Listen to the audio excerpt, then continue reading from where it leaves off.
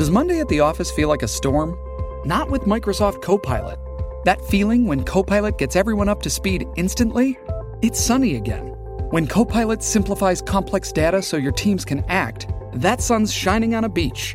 And when Copilot uncovers hidden insights, you're on that beach with your people, and you find buried treasure. That's Microsoft Copilot. Learn more at Microsoft.com/AI for all. Want to witness the world's biggest football game? Head to iCanWin.com.au, predict Australia's score with a crystal ball, and it could be you and a friend at the FIFA World Cup Qatar 2022 semi-finals, all thanks to McDonald's. Maccas, together and loving it. TNCs apply. We're going to speak to Tim Williams about a milestone that he achieved this week and all things Stonewall Stud, because he's a big part of that operation. Let's do that. Tim Williams is on the line. Good morning, Tim. Thanks for joining us. G'day guys, how are we? Mate, we're well. We're in a good mood, Tim. The All Blacks won last night. Everybody's feeling pretty good about life. I'm sort of a Penrith supporter, so I'm pretty looking forward to the NRL final next week. You've probably got more important things on your mind because at the moment you're a dual island driver. You're popping up to Alexandra Park to drive for Stonewall Stud there. The team is on fire down south, and as Greg said, you are reaching personal milestones. I think it was win 700 this week. Tim, life must be feeling pretty good. Yeah, look, really lucky, Mick. Obviously, the position in at the moment, like you say, with Stonewall having the stables in both islands and being able to get up north when they need me to, it's been really lucky, and a lot of lovely horses sit behind. Tim, it could have been a vastly different experience for you because you had a lot of very good drives at the All-Stars, and you had Auckland Cup-type horses around you. And then all of a sudden, when you left the All-Stars, people could have thought, oh, well, how's Tim Williams going to get on? How many freelance drives is he going to get? Does he have the confidence to be a top driver? Maybe some of those same questions were asked about Blair Orange, and he answered them.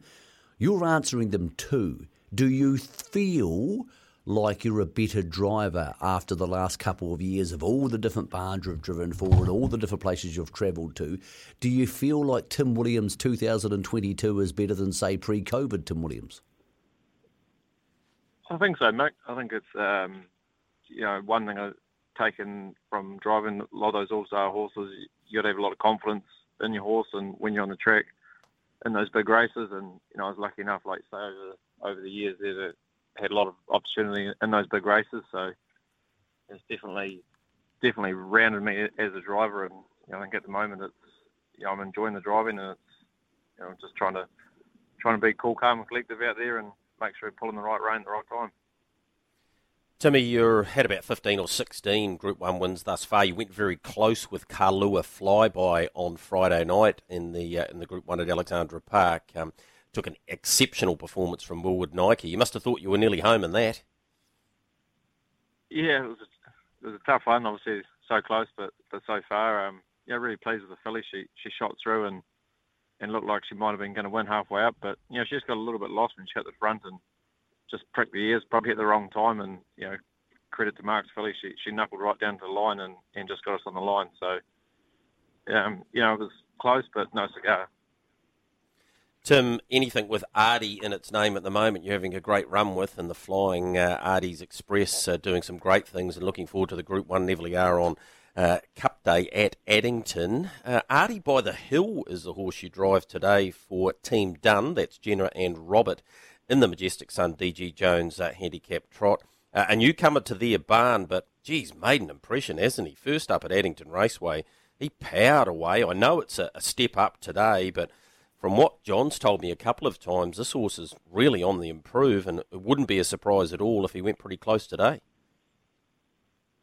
Yeah, it's I spoke to John earlier in the week. He said the horse has really come on since the first up run, and it was a great run first up. So he's sort of dipping his toe in the water against some of the bigger ones again today, and first time on the grass. So we're going with a lot of confidence after his first up run, but it's quality field today, so we'll get a line on how he's going to measure up.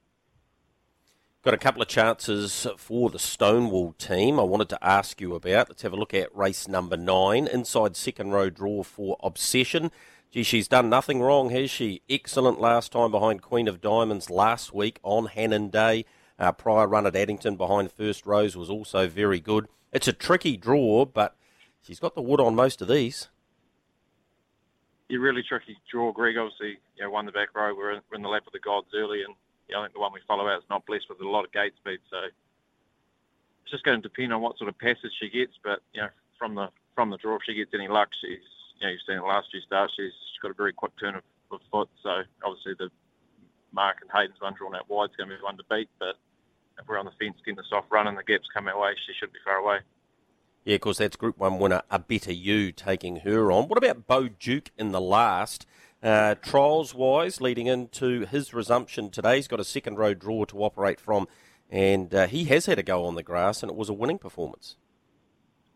I think the draw probably suits him, Greg. He follows out the right ones, and he's going to be in the running line and hopefully getting not too bad a trip. He's a horse. He probably needs to race handy to the speed, and if he can get that sort of soft run handy to the speed, he won't be far away.